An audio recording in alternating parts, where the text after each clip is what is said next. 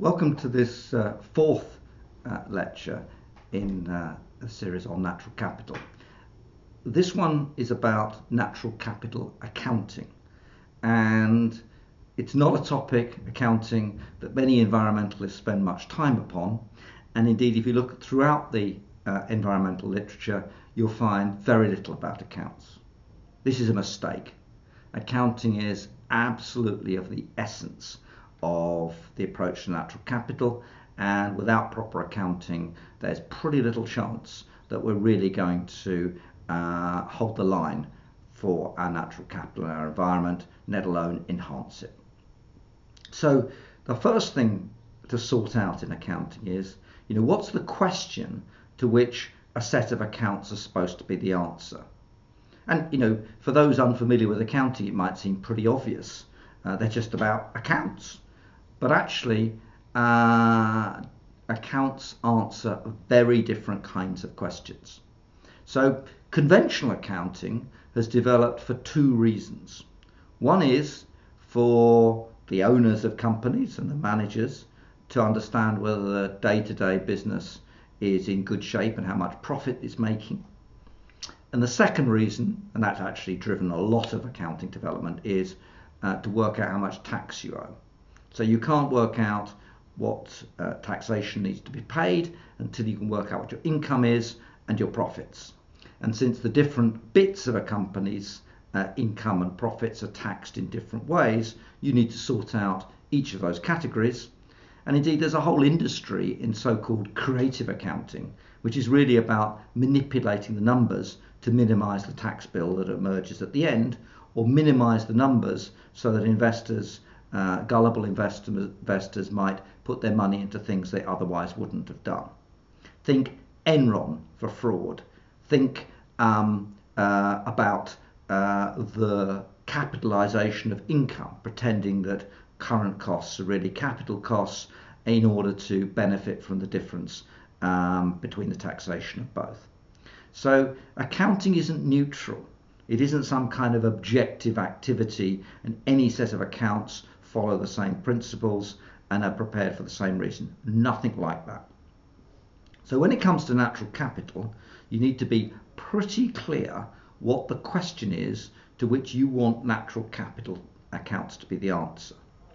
And the question really is, are we protecting and properly looking after the natural capital assets we've got, and are we enhancing them to improve the sustainable return to our society, our economy, from having better natural capital than we have at the moment?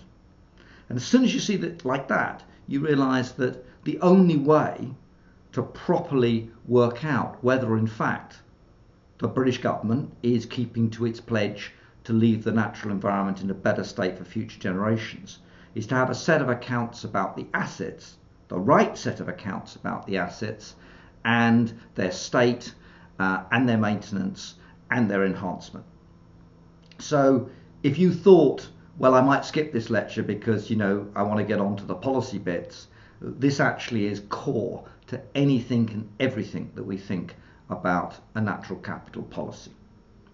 So what I want to do is take you down the road, the path of accounting, and in taking you down that path I want to start off with what existing and typically what's called historic cost account do and what they don't do, and explain why they are particularly inappropriate for thinking about natural capital. And then I want to lead you to current cost accounting, about assets in perpetuity, and explain why that's the right way to think about these issues. That will lead me to something called modern equivalent asset values, and that's about prices and valuation, etc. And then I'll take you through to capital maintenance, the balance sheets, and then how to implement natural capital accounting in businesses, government, and so on. So that's my path. Let's start with the accounts that you can look up for virtually any business in this country. And those accounts are based on what's called historic cost accounting. And what historic cost accounting does is to say the costs of the activities of these businesses and their assets or whatever they paid for them at the time that they bought them. So if you bought an asset in 1980 for £1,000, then it's £1,000 that goes into the balance sheet and into the profit and loss accounts. Now, you might think, well, okay, that's what we paid. Let's put those numbers into the books and work out what comes out the other end. But let me give you an example just to explain to you one of the pitfalls of thinking about the world in that way. In my Oxford College, some time ago, and I hasten to say not now, it used to be possible to purchase wines, ports and so on from the college cellars at whatever the college paid for them. And when I first started out in Oxford, I discovered in my Oxford College that I could acquire a bottle of 1930s port for the purchase price, which was, let's say, 2 and 6. And you immediately realise that that's an absurd number to say that that was the value of the bottle of port. If you went along to try and buy that bottle in the open market today, you'd pay probably thousands of pounds. And from the point of view of the accounts for the college at the time, how could it possibly be the case that we ignored this enormous value in the cellars? And indeed, some colleges found themselves needing to raise money right back there when I started out, and indeed sold off part of their wine stocks, not at the historic cost, but at the market value. So the first problem is inflation. And for most of the last 50, 60 years, inflation has been, quote, a problem. We've had in the 1970s inflation of 25% per annum for a couple of years, followed by 3 years of 10% inflation. So in a world of inflation, historic cost accounts don't really make much sense.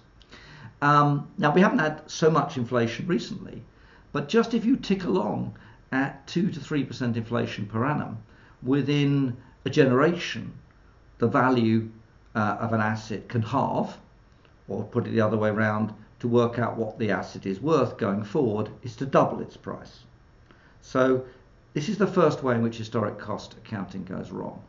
But the second way is that it basically treats assets of a company as, if you like, having fixed or limited or temporary lives.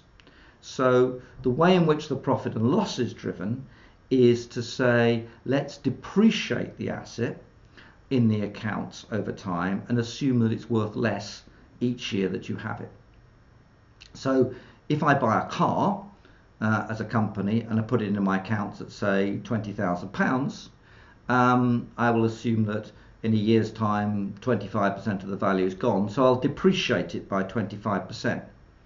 And that essential depreciation is paying me back the money I put into the business. And that makes a lot of sense when you've got IT equipment, cars and so on, which really do depreciate really rather quickly. And if you spend the money on them, you need to make sure that you're getting your money back through time. Now, again, that's all right for those kinds of assets. But when we move across to say, how do you account for things like natural capital in that framework? And how do you account for assets which don't depreciate or can't be allowed to depreciate?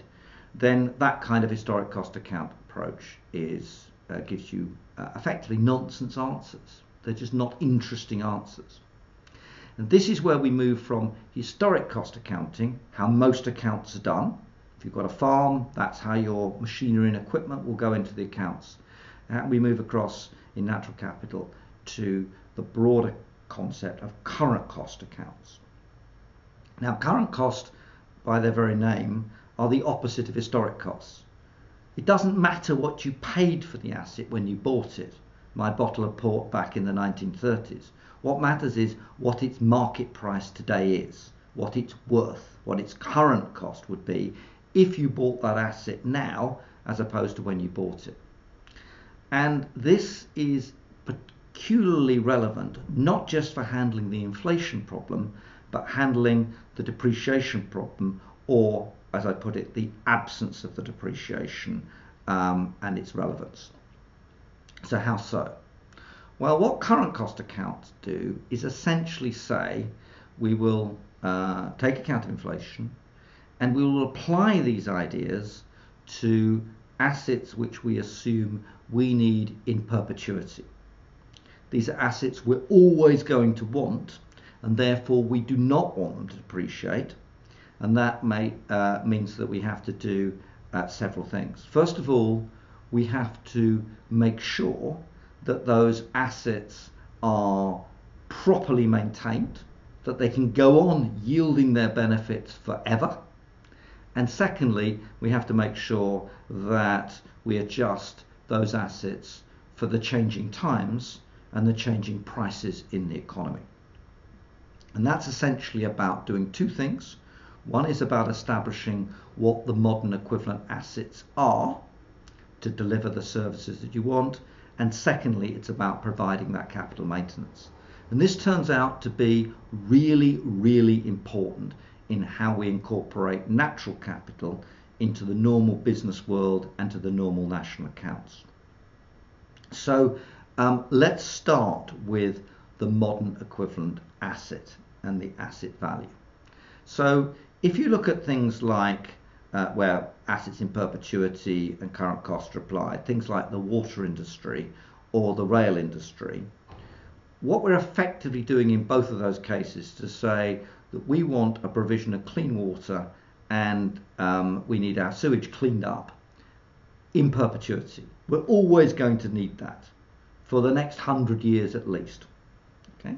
And in the railways case, we're basically always going to need the railway lines and to provide the railway services, and we're going to need those for the next 100 years or whatever. Now, if that's the case, it doesn't necessarily follow that you need the existing assets to provide those water and sewage services and the existing assets exactly as they are to provide those rail services. So in the case of railways, going forward, we may have different kinds of track. We may have different kinds of trains. We may have electrified trains. We may have smart trains. We may have smart metering down our system. We might have smart signalling. We might have smart data. We might have smart dispatch.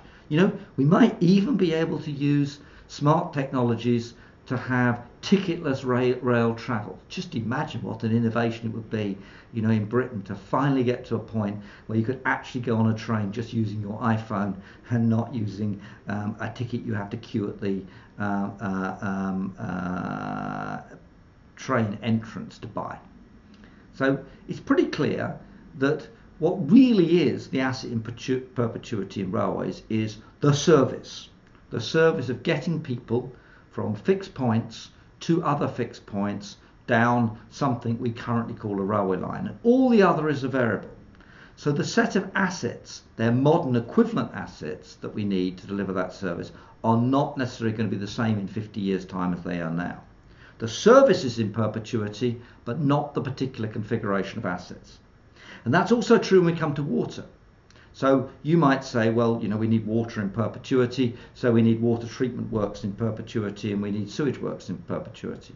Well, not necessarily. For example, we might do natural capital management of catchments. We might plant trees, allow rivers to meander. We might limit pollution going into the river, so that what we actually need to do in cleaning up the water is rather different than what we have to do now, where we have to get rid of all those slug pellet chemicals, the neonics, the glyphosate, the fertilizers, all the other pesticides and herbicides that we need to deal with. We may not need to do that in the future if we do it at source. And similarly with sewage, you know, you can treat sewage in integrated sewage works which put all the different forms of polluted water into one place and require a physical capital piece of equipment to sort it out. Or you can have reed beds, you can treat sewage at source, you can do stuff in the household, and so on and so forth. So in both these cases, the modern equivalent assets in water and in rail, these two examples of assets in perpetuity, the services may require different capital configurations, and indeed if you really want to improve the natural environment, a lot of these core physical infrastructures will need different configurations of assets to get to the right answer, providing the service we need.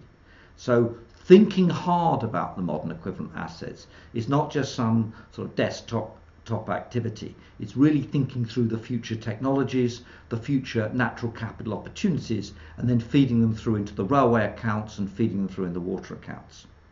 Now, move one stage further and go and think about natural capital in perpetuity. Here, we want those assets to remain pretty much as they are or enhanced through time. There aren't different ways of providing swallows in the future. There aren't different ways of providing water meadows in the future, wildflower meadows and so on. When I say different ways, different plant and species are ways of doing it. Of course, we may want to manage the soil and the land differently to produce those particular outcomes. So here, there's not so much adjustment, and the modern equivalent asset for a species in the future may be very like it is today. But this is the way we have to do it. Now, most assets don't just look after themselves, including natural assets. Almost all of our natural assets are in fact managed assets. Human beings constantly modify the environment. For example, the sets of species we have in Britain today is not the set of species we might have had when Britain was joined to the European continent 8,000 years ago and before man cleared most of the woodlands and forests off our landscape. The dry stones walls, the hedges, the hedgerows, the patchwork quilt of fields, all of this stuff is man-made. It's natural capital. It keeps on renewing itself for free, provided, however, we maintain it so it can do that. So in order for us to ensure that the rot stops in our natural capital, and indeed think about enhancements, we have to provide maintenance expenditure. Now here's the critical accounting difference. In historic cost accounting in the conventional way, we don't maintain capital, we depreciate it, we use it up. In current cost accounting, with assets in perpetuity, we have to provide for that maintenance. And we have to take it as an operating cost on the business. You can't simply let the soils deteriorate, depreciate them, and then treat your business as if it's sustaining itself properly through time. You have to take a current cost, a cost of your operating business, to make sure that you make good the damage you do through time. And indeed, when I come on to it, net environmental benefit is basically a form of capital maintenance too. Now, this has radical consequences. If you take the sets of accounts for most of the companies in Britain, and if you take the national income accounts and you subtract from the so-called profits of these businesses the cost of maintaining their natural capital intact, profits will be declared as significantly lower than they currently are. It's just a way of explaining that we're living substantially beyond our means. We are not looking after our natural capital properly, we're not being good stewards of our assets, and we're not bequeathing to the next generation what we should do if we want to give them at least as good a chance as we've got. And that's because we don't do the accounts properly, and not doing the accounts properly enables us to pretend we're better off than we actually are. And that's what the deficit is. It's what I call the pothole economy problem. We pretend that local governments and Department of Transport is meeting its budget, or its budgets in the case of local government, but actually it's not, because it's not mending the holes in the road, and it's simply storing up a lot of problems for later. So next time your car tyre hits a pothole, that's an example of bad accounting and not providing proper capital maintenance through time. And the consequences are obvious. You may spend some time trying to get your wheel fixed and paying for the damage and trying to get compensation from your local authority for what they've done. And you may find your council tax bills and your national tax goes up in a few years' time when the crisis on the roads leads to a big splurge of expenditure to make good the damage that's been caused. So that's capital maintenance and modern equivalent assets. This all then has to come together into a balance sheet. And most people looking at accounts worry about profit and loss, and you can really think about the government's budget as being a profit and loss cash number. What really matters from a natural capital point of view is what's the balance sheet look like. What are the assets? What are the state of the assets? What are the enhancements of those assets? And what too are the liabilities? Liabilities like cleaning up the nuclear waste. Liabilities like the chemicals deposited in the silts in our rivers. Liabilities like the chemical build-up in our soils. Liabilities like the loss of carbon. So all of those things should show up on a balance sheet. And if you want to know whether we're meeting our 25-year goal, actually the national balance sheet for natural capital has to be higher in a generation's time than it is now. And if you want to know whether a company is being a good steward of the natural capital under its control, you want to look at their balance sheet and see what comes out. So, current cost accounting, not historic. Modern equivalent assets, not necessarily the current physical assets. Capital maintenance, balance sheet. This is the hard stuff of natural capital and natural capital approach to the environment, and this is why it's so different from soft and greenwashable concepts like sustainability. So how do you do it? Well, if you're a farm, if you're a business, even your country, what you have to do is start with the fundamentals of your business. So you have to have a list of your assets, including your natural capital. Then you have to identify which bits of your natural capital are close to the thresholds, particularly the renewable natural capital, at risk of going under, of nature no longer being able to provide them for free. You have to work out the safe limits for those assets, and you have to work out the upside benefits, the net present values from enhancements. This is all the stuff that we covered in earlier lectures. Then you have to put those assets on your balance sheet. Of course, valuation is tricky, it's difficult, and practically what you have to do is work out what the deprival value is, what would happen if you didn't have those assets. You then have to work out whether that configuration of assets is the optimal one for your business, and in particular how that asset set of assets might change through time. They will be on your balance sheet, and you need to work out how to maintain the value on that balance sheet through time, and you have to look at the liabilities and work out how you're going to address them. Then you have to provide capital maintenance and subtract that as an operating cost from your revenue line, and then you can declare your sustainable profit for the business, having met the objective of maintaining the value of your assets through time in perpetuity. And that's exactly what ONS is up to in creating national natural capital accounts, and that should be the outcome in 2020 when we're supposed to have proper green accounts.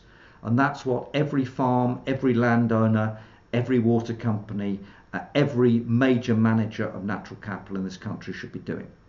Do that, get those answers clear, shine a torch on what's really going on, and we will have made massive progress in the hard numbers, accounting, and in identifying the hard things that have to be done to make our environment a better place for future generations. And of course, we have a moral obligation to do that. So think about your accountant having a moral obligation to do it properly. That would be a great step forward. Thank you very much.